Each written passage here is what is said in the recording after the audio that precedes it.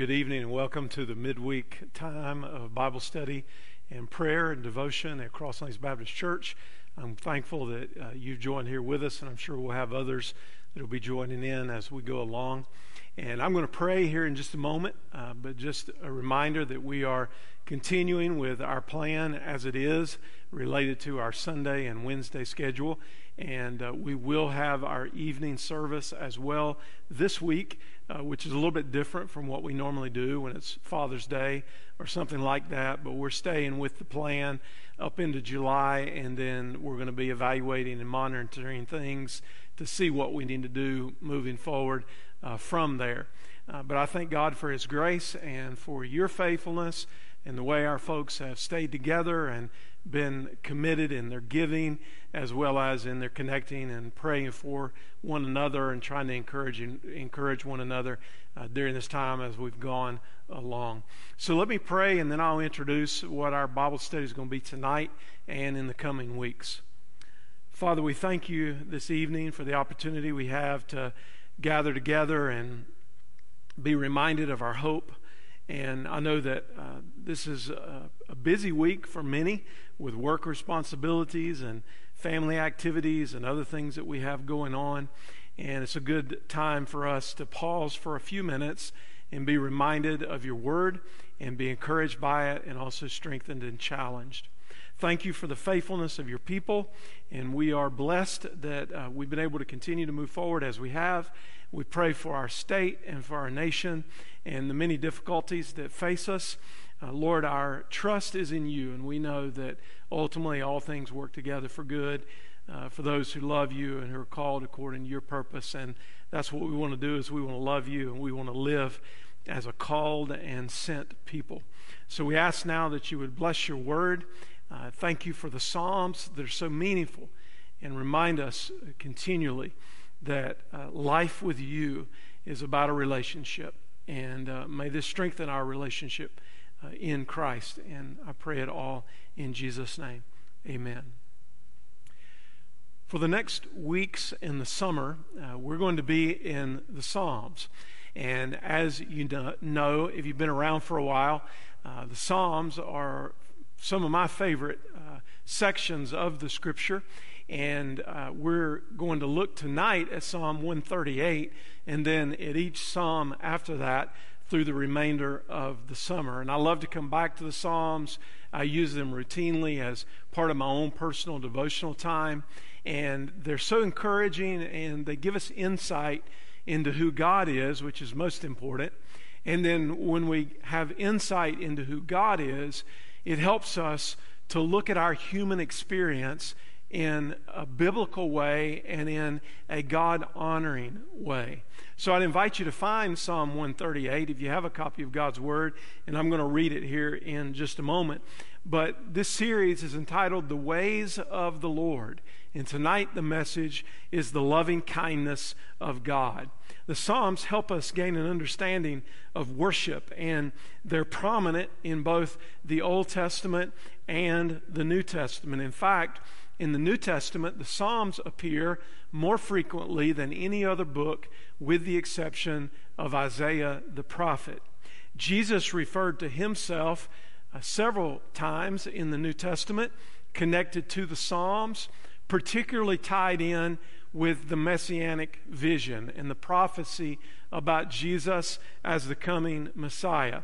And in Luke chapter 24 and verse 44, Jesus said, "These are my words which I spoke to you while I was still with you, that all things which are written about me in the law of Moses and the prophets and the Psalms must be fulfilled."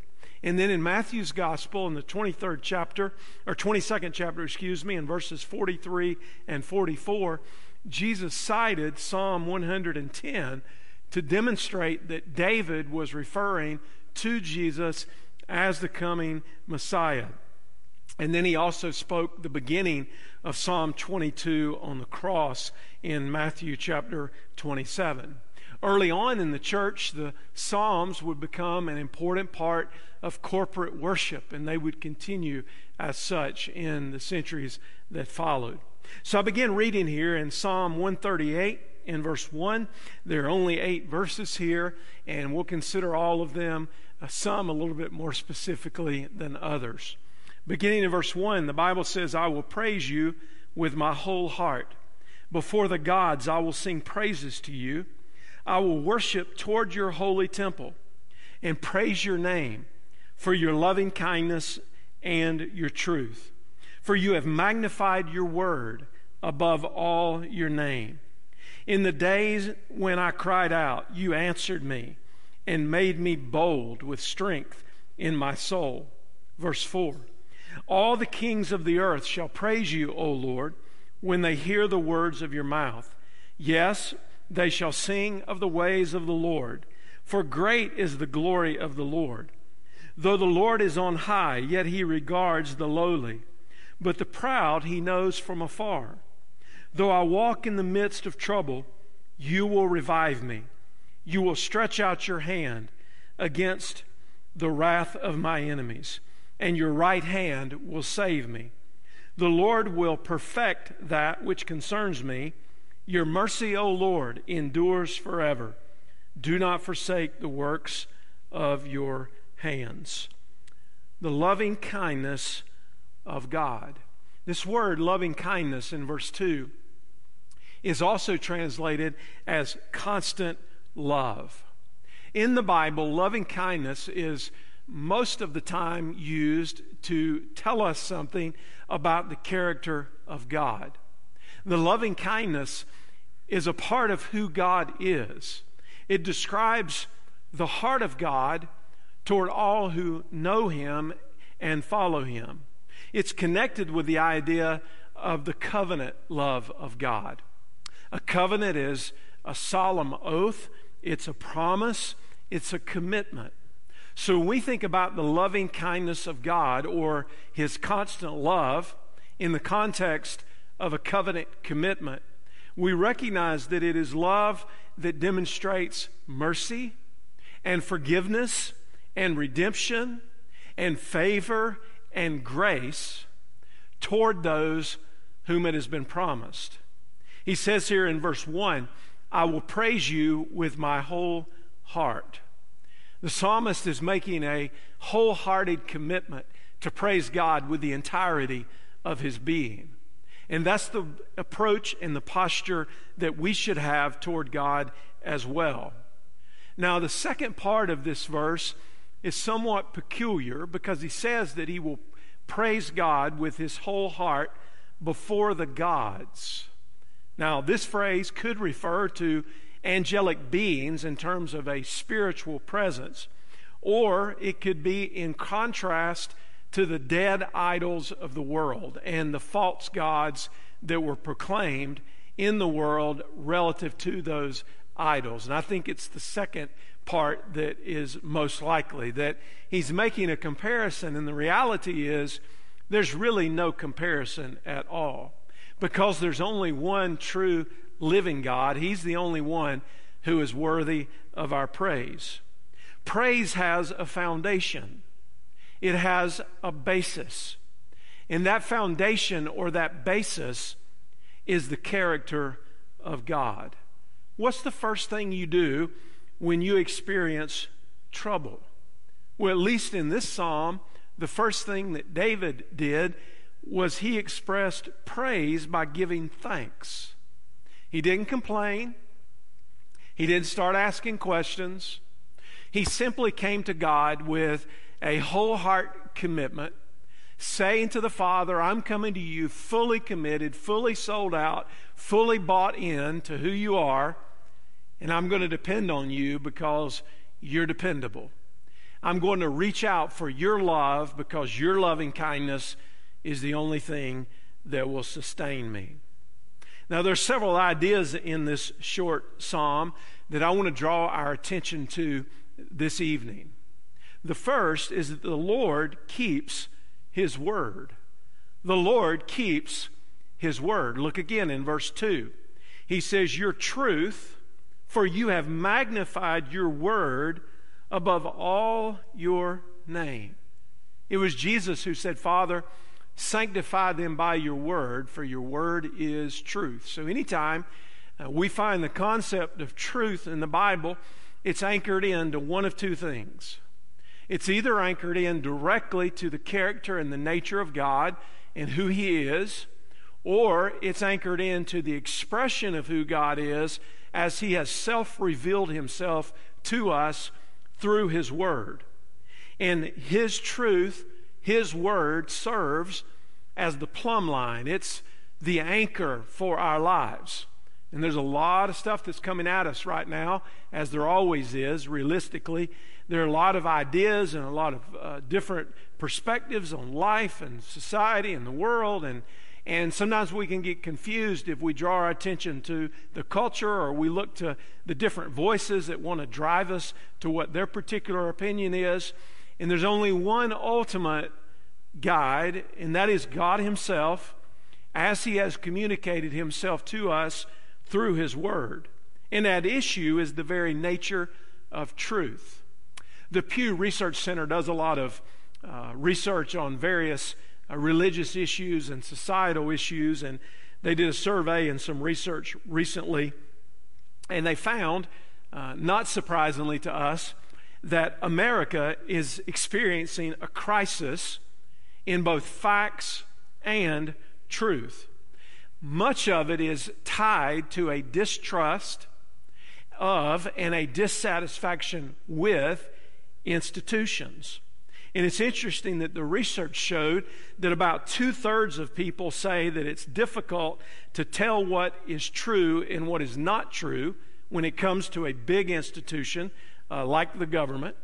But interestingly, 2/3 also said that it's not difficult for them to tell what is true when it comes to a relationship that they have with another person. Now, both of these perspectives can be dangerous because we can put ourselves in a position where we're complete cynics about everything and we don't trust anybody or anything, and that's certainly not helpful. Or we can put ourselves in a position where we trust the opinions of people more than we trust anything else, so we follow their guidance.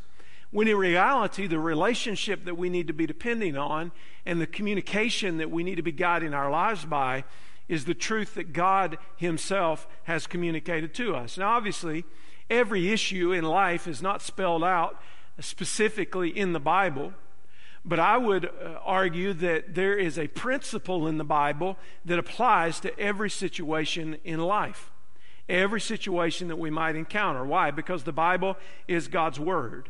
We would say that the Bible is God's divine revelation to us, and it is a gift from Him. So we think about it like self-revelation, that He has made Himself known to us, and thankfully He's made Himself known to us in human language in a way that we can understand it for ourselves. Now there's a passage in Lamentations 2 and verse 17 that is in the context of judgment. It's a reminder that God had kept His promise of bringing judgment on His people for their disobedience. But even so, I think it's great insight into the fact that God is the one who always keeps His word. And listen to what Lamentations 2 and verse 17 says. The Lord has done what He purposed, and He has carried out His word, which He commanded long ago. He is thrown down without pity. He has made the enemy rejoice over you, and He's exalted the might of your foes. Did you know sometimes that we're tempted to think was when it was made and where we are in our particular era of history? In fact, in the New Testament, people who anticipated the return of Christ were evidently mocked because they were anticipating it. And there were people that said, where is He? Why has He not come yet? And you know, we could have that same kind of attitude today. We could begin to doubt and think that God's promises and that His word and His truth are not going to come to pass just because there's been a long time. Listen, God's time frame is not ours. God is outside of time. So what seems like a really long time for us is nothing more than a blip on the radar screen of history. And if you say that you trust the Lord, you have to trust His word and believe what He has promised. And to say it another way, if you're not completely convinced that God's Word is reliable, then it will be impossible for you to develop strong faith. And if you cannot develop strong faith, it will thereby be impossible for you to please God. I love these words in Isaiah 55 and verse 10 and 11. For as the rain comes down and the snow from heaven, and do not return there, but water the earth, and make it bring forth and bud, that it may give seed to the sower and bread to the eater, so shall my word be that goes forth from my mouth. It shall not return to me void, but it shall accomplish what I please, and it shall prosper in the thing for which I sent it. God always keeps His word. He's the ultimate promise keeper. Beware of anyone who says the Bible contains the Word of God. Because what that phrase means is that a person can sit as judge and jury over that word to determine which part of it contains the Word of God. Beware of people who say that you can believe some of the Bible, but not all of the Bible. Beware of people who say that the Bible is full of contradictions and discrepancies. But trust when you hear that the Bible is God's holy word. It's the word that informs, it's the word that directs, it's the word that encourages, and it's the word that builds up strong faith. The second idea in Psalm 138 is that the Lord answers His people. In verse 3, the psalmist says, "In the day I cried out, you answered me and made me bold with strength in my soul." Now, undoubtedly, God had answered and rescued David many times. His greatest days of distress were when he was facing persecution from Saul. He cried out to the Lord, and the Lord answered his prayers. I want you to think back for a moment in a time in your life when it was a particular crisis, when you felt like you didn't know what to do or where to go or how to proceed, and you were brought to the end of yourself. And remember, when we're brought to the end of ourselves, that's the beginning of faith. So when we're brought to the end of ourselves, then we can really begin to trust God. And you cried out to God, and He answered you in your time of distress. Now, obviously, sometimes God doesn't answer our prayers in the way that we pray. Sometimes He gives us a wait or a no. But even when He does that, what He's doing is He's loving us and doing what is best for us as His children. So even in those times when we get a no or a wait, that should increase our faith as well, because we're told in the Scripture to seek God's will when we pray and not just our own. Remember the words of John in 1 John chapter 5 and verse 14 and 15? The Bible says this is the confidence we have in approaching God, that if we ask anything according to His will, and that's important, if we ask anything according to His will, we will have what we asked of Him. So God wants us to walk with Him in such a way that our will is lining up with His will, and when we pray, we're able to pray consistently with the heart of the Father. Now, we're imperfect people, so this is going to be an imperfect process, but that's the goal, to line ourselves up with God's will. And He says that God makes us courageous with strength.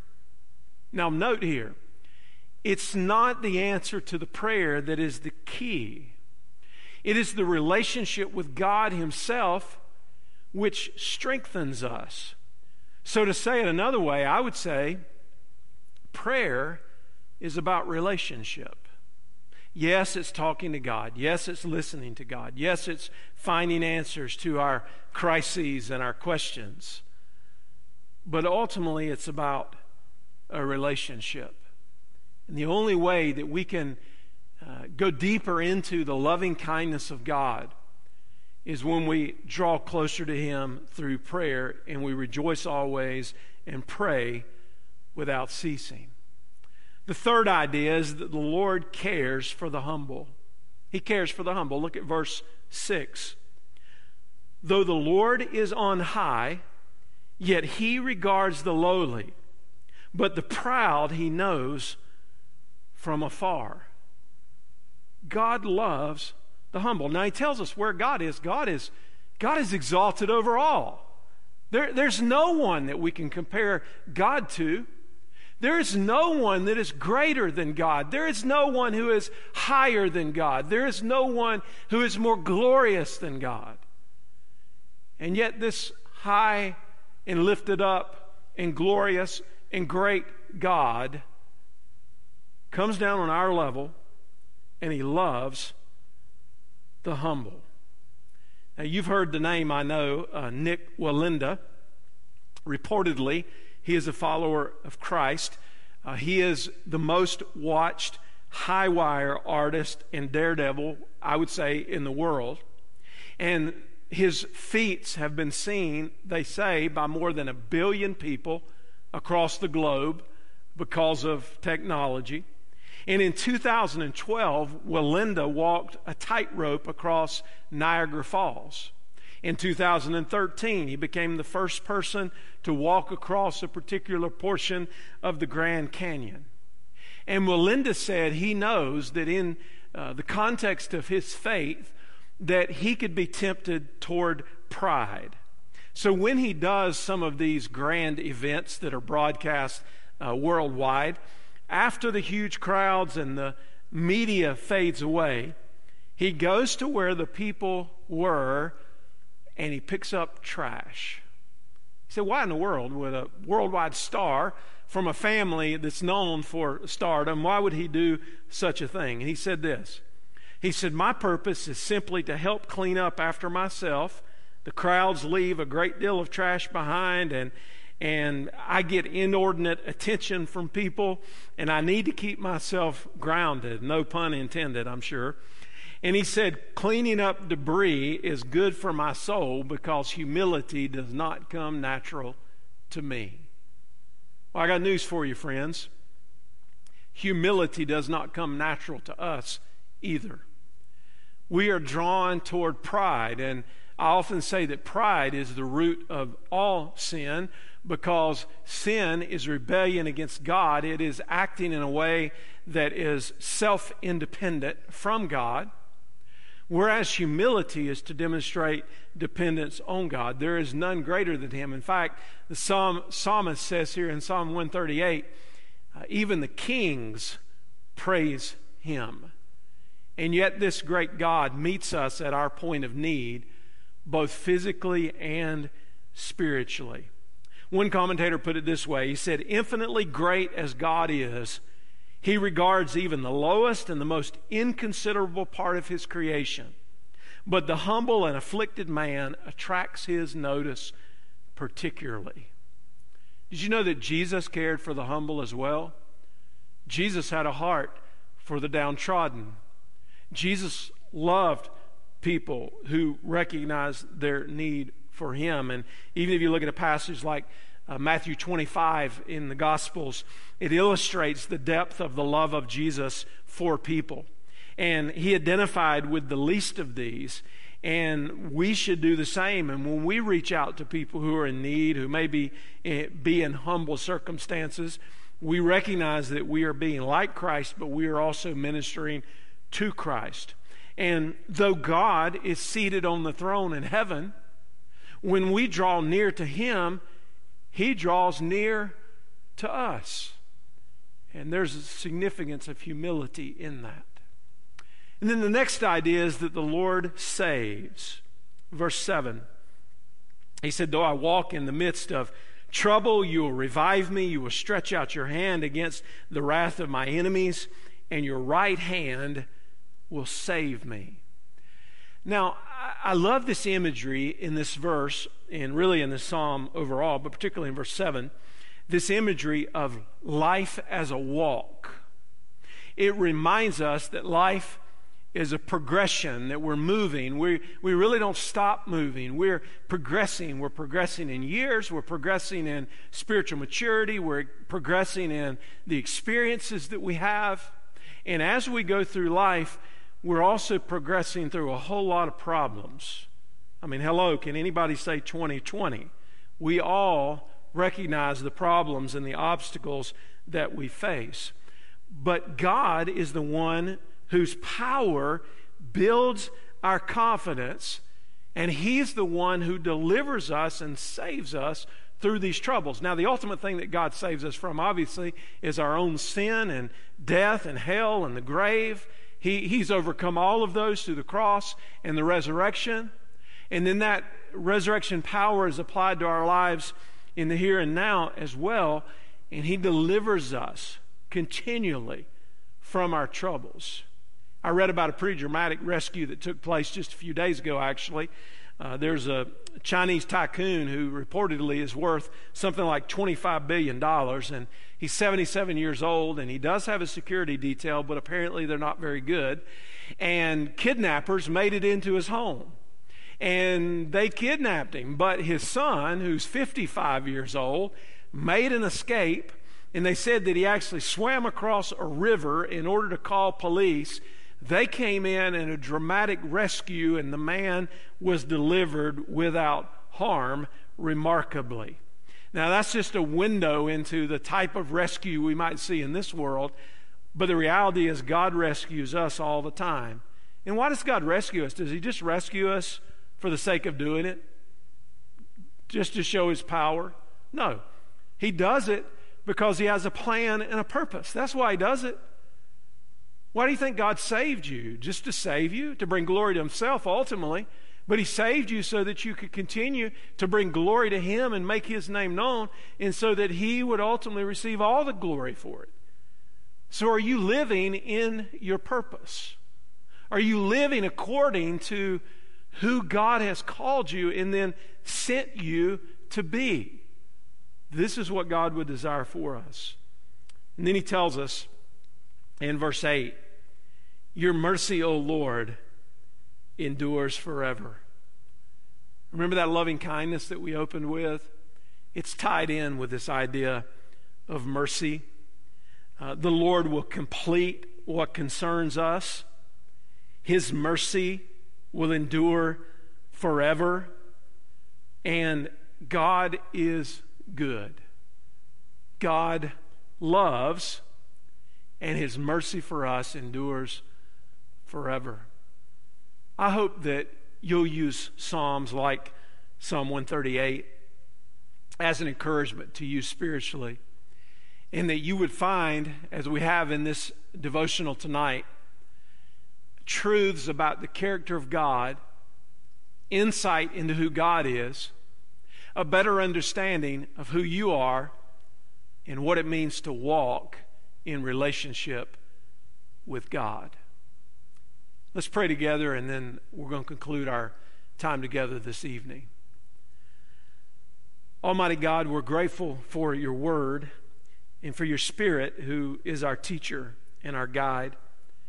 And we receive this as your word, not that we sit in judgment on and determine what is true and what is not, but we receive it as revelation from you, that you have made yourself known to us, and for that we say thank you. You've preeminently made yourself known to us through your Son. And even as Jesus repeatedly tied himself back to these Psalms, especially the Messianic ones, we're reminded that this whole message of the Bible is not a bunch of pieces that's been put together, but it's one message. It's a message about you and about redemption and about we as your creation. And Father, may we draw closer and closer to you through prayer. May you encourage and grow us in our confidence in you, and help us to be useful in this world that you have made. And help us, Lord, especially through these difficult days, to know that you always keep your promises and your loving kindness is sufficient. And we pray all these things in the name of Jesus. Amen. Thank you again for joining with us this evening. Look forward to seeing you, many of you, on Sunday in person or online. And that concludes our time together tonight.